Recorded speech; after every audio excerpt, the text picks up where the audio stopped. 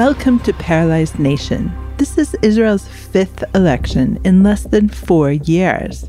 But what are these elections actually about? This is Amanda Borshel-Dan. Join us and our Times of Israel political analysts. Chaviv Retigur, Jeremy Sharon, Carrie Kellerland, Tal Schneider, David Horowitz. As we drill down on these hard-to-answer questions in this limited edition podcast series that is exclusively for our Times of Israel community. Welcome to Paralyzed Nation. Hi guys, thanks for joining me for an in-person recording of our Paralyzed Nation podcast. In this episode, we are going to answer questions that you, our listeners, asked us through voice memos. I am here with our settlements reporter, Jeremy Sharon. Say hello, Jeremy. Hey, Amanda. Tal Schneider, political correspondent. Hi, Amanda. Chaviv Retigur, our senior analyst. Hi, Amanda. Good to see all of you. So our first question is from Arnie Drayman. Let's take a listen. Hi, Arnie Drayman here.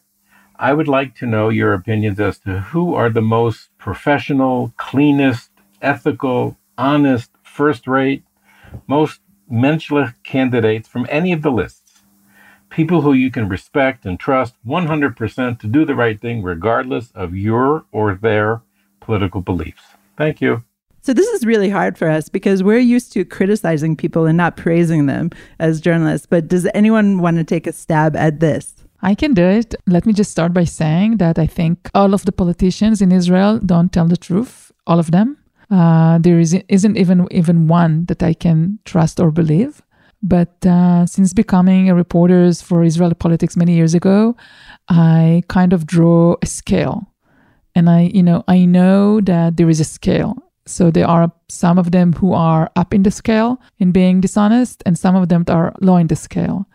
And this is the way I'm judging them. It's based on, did they lie to me personally? Did something that they say to me personally came up to be proven true, and so on. So, some of them managed to pass some sort of, personal test of not being a big liars, but they all make spins. They all make, they twist the truth. And I wouldn't say that you can really come up and tag any of them as a truthful, honest human being. Wow. Okay. So she's making a list, checking it twice. Who is naughty? Who is nice? Anyone else have what to say about this particular topic? Honest or dishonest politicians? Everything Tal said is right. I mean, you don't make it onto the national political scene if you're not a fairly decent liar.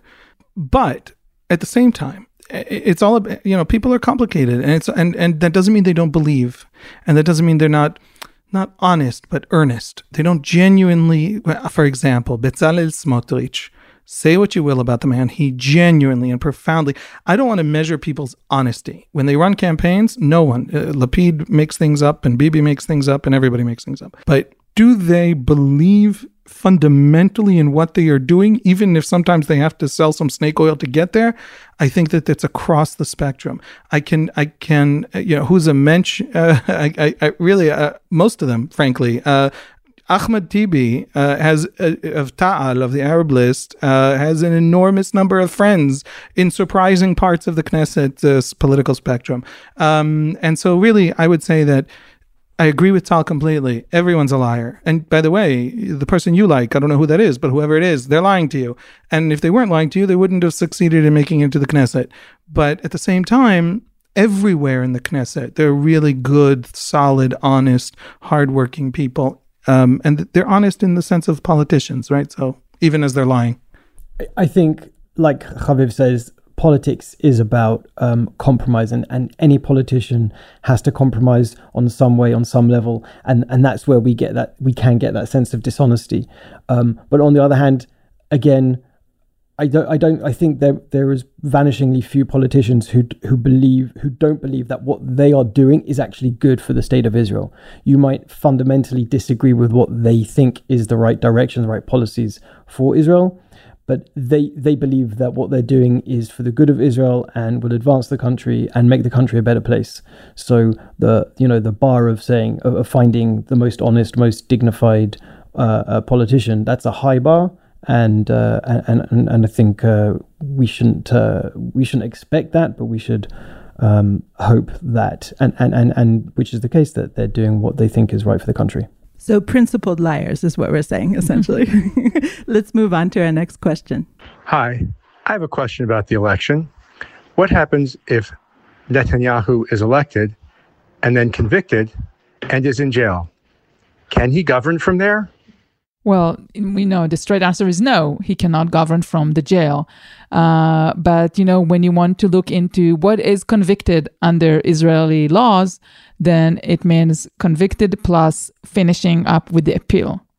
So only after a person is convicted and finalizing his appeals, the right of appeal to first instance, not more than that. So after the appellate court will decide that the conviction stays, only then he will be out of power.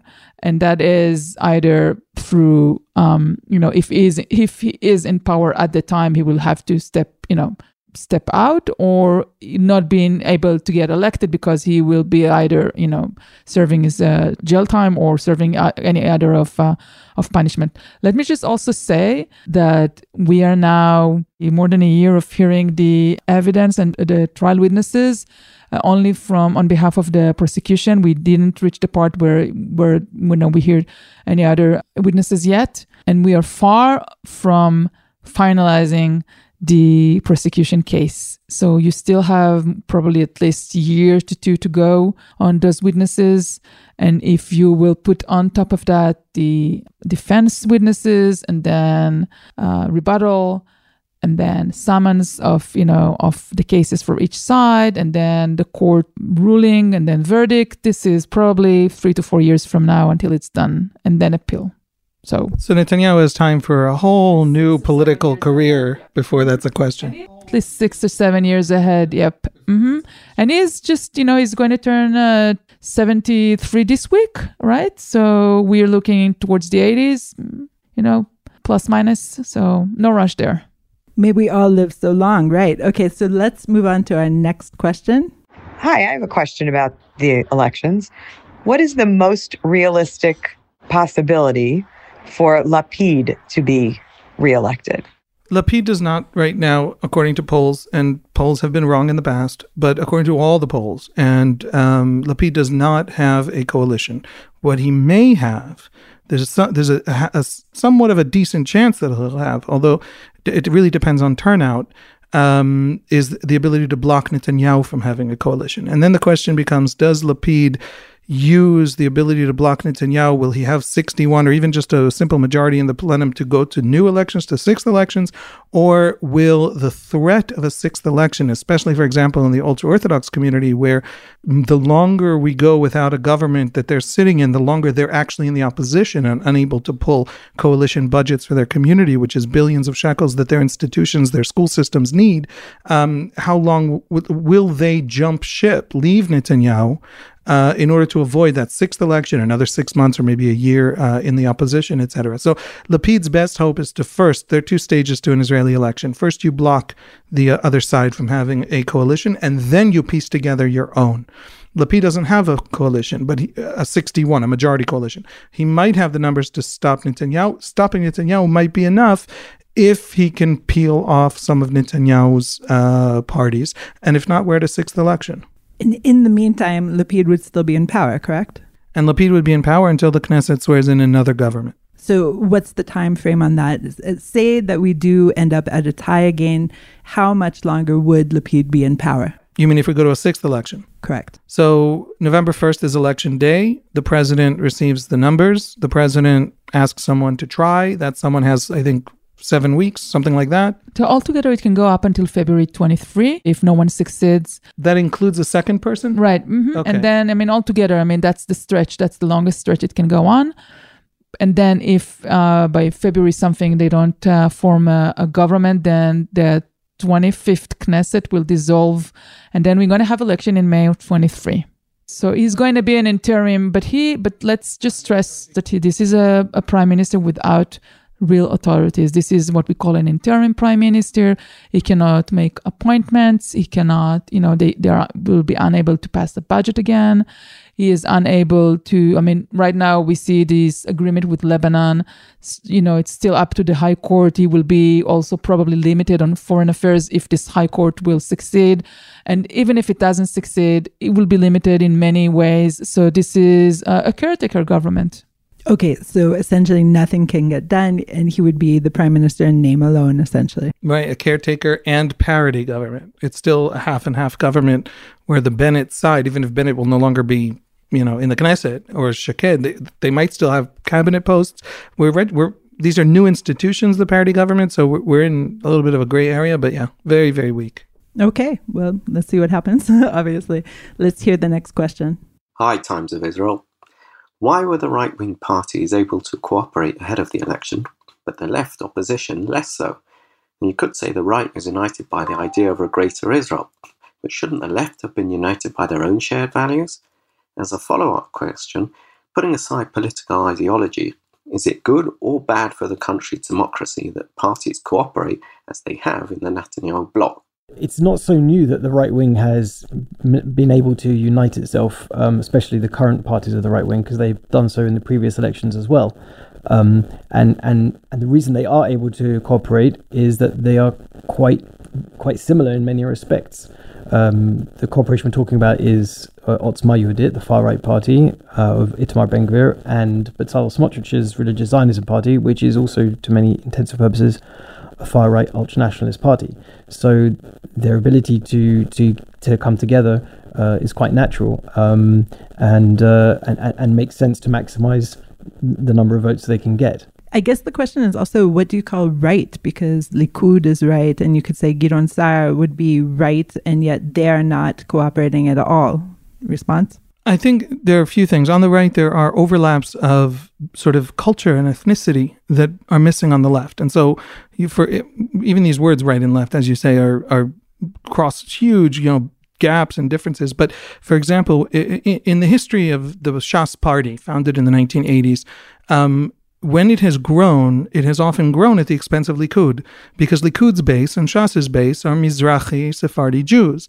And so, when Shas in the 90s rose to 17 seats, Likud shed those seats to give Shas its 7 or 8 or 10 extra seats, right? So Mizrahi Jews feel very comfortable in those two places. They're essentially the same electorate. That makes them competitors, but their voters want them to run together, and they know it. And so they in fact, Shas's campaign posters now, but not also I think in 2015, have Netanyahu on them next to Aryeh Deri, the leader of Shas. One of the people who articulated that was Rav Shach, the most important Haredi rabbi of his day. In 1990, he gave this famous rabbit's speech where he said, I'm going to paraphrase, but look it up. It's actually a fascinating sort of political text that has helped define modern Israel, where he said, there's a part of Israeli society, Israeli Jewish society, who he called rabbit eaters, right, who eat non-kosher food. And then there's a part that is much more traditional, the Mizrahi, the religious Zionist, is much more.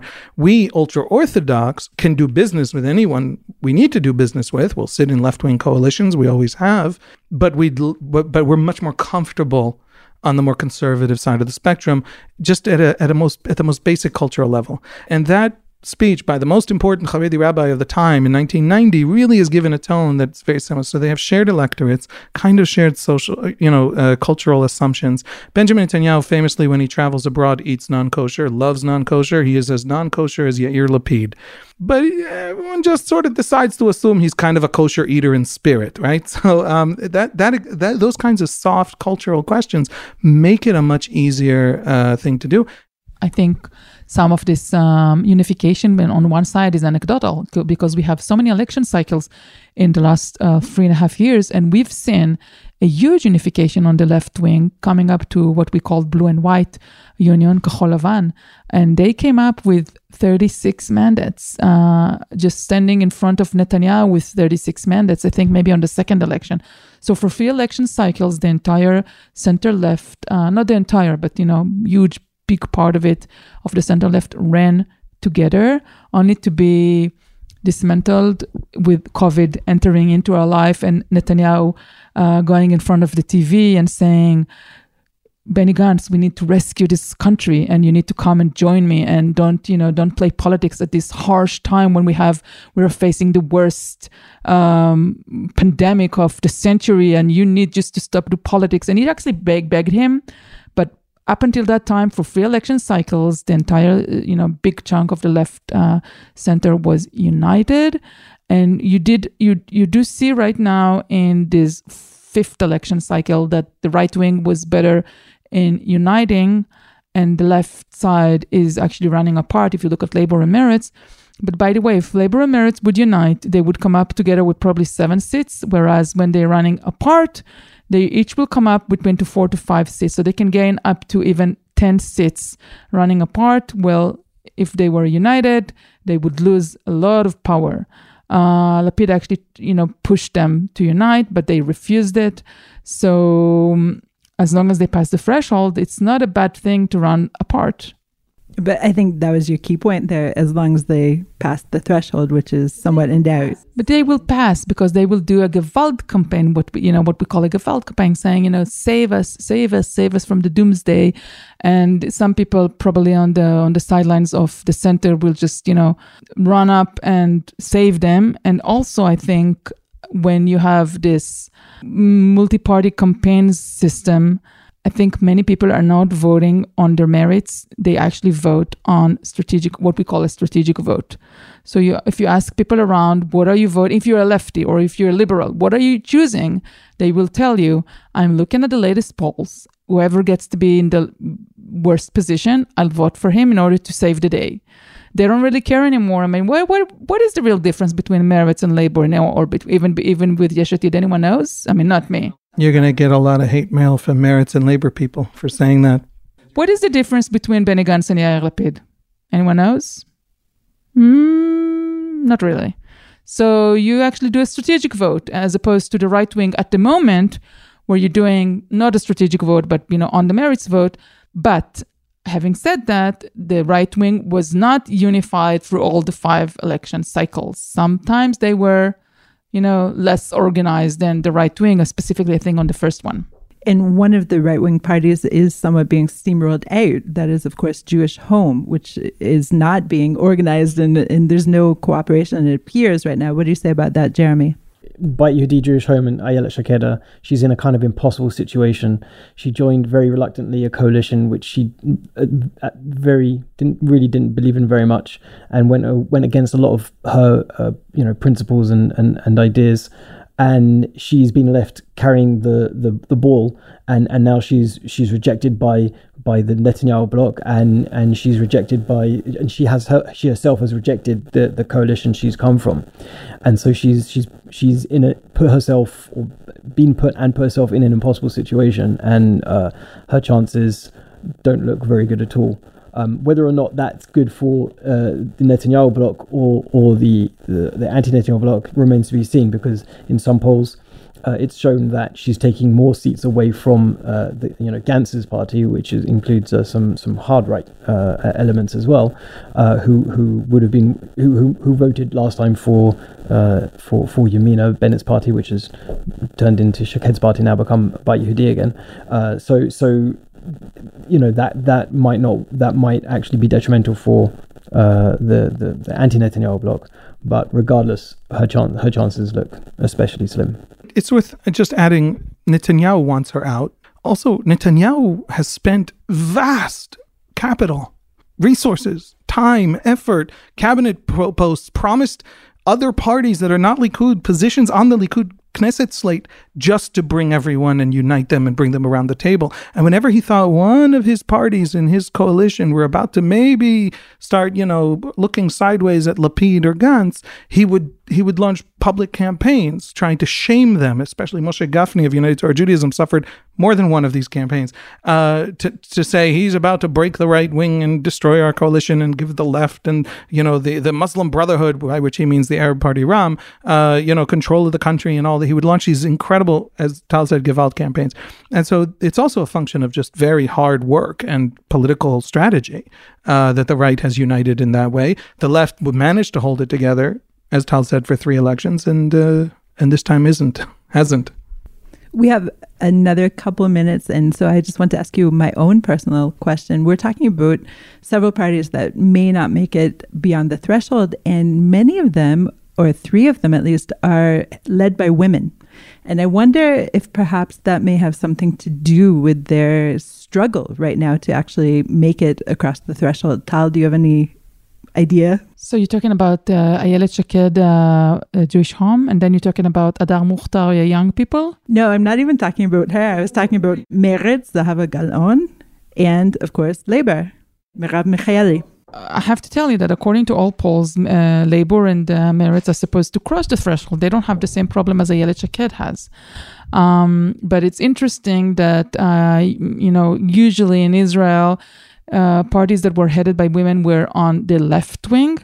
This is aligned by the same trend in Europe and in the United States, where the first parties to put women on top were coming from the liberal left. If you look at Hillary Clinton or Geraldine Ferraro back in the day. Right, and the Tories in Britain. And with the fifth election, and also if you look up to Italy or maybe France, the trend has changed. So Ayelet Shaked coming from the right wing, she can be compared to the new prime minister of Italy coming from the very far right wing, or this Italian Marine Le Pen, who became a very strong politician.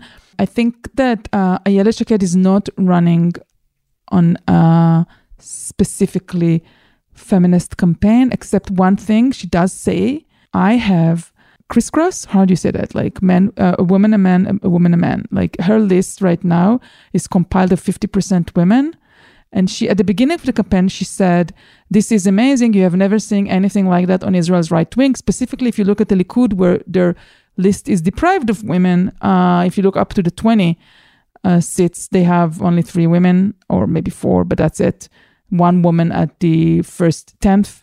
And Ayelet Shaked said, listen, we have 50% women here on the top of the ticket. But now, in the last couple of weeks since she's running for her life, she stopped even mentioning this feminist agenda. So she's not using any kind of gender talk in order to bring people along. All she talks about is how she is the one that is going to save former Prime Minister Benjamin Netanyahu by giving him enough seats to cross the 61 if he will help her a bit, which he doesn't want to do. So I think all the circumstances, yes, all those parties are led by women, but I think Labour struggled to cross the threshold under Amir Peretz and previous male leaders. Nitzan Horowitz didn't do much better for Meretz. So I think it's kind of particular to the position of those parties rather than related to the gender of their leader. We like gender blind. That's great. Okay. Thank you, all of you, for joining me today. Thank you, Amanda. Thank you. Thanks, Amanda. Thanks for listening to Paralyzed Nation. We'll keep bringing you our Times of Israel community members exclusive episodes, including our post-elections analysis. Special thanks to producer Gilad Brownstein and to Times of Israel community gurus Mick Weinstein and Rena Levin. Don't forget to drop us a line with a voice memo question, and we'll include it in future episodes. Please send to podcast@timesofisrael.com. Until next time, shalom.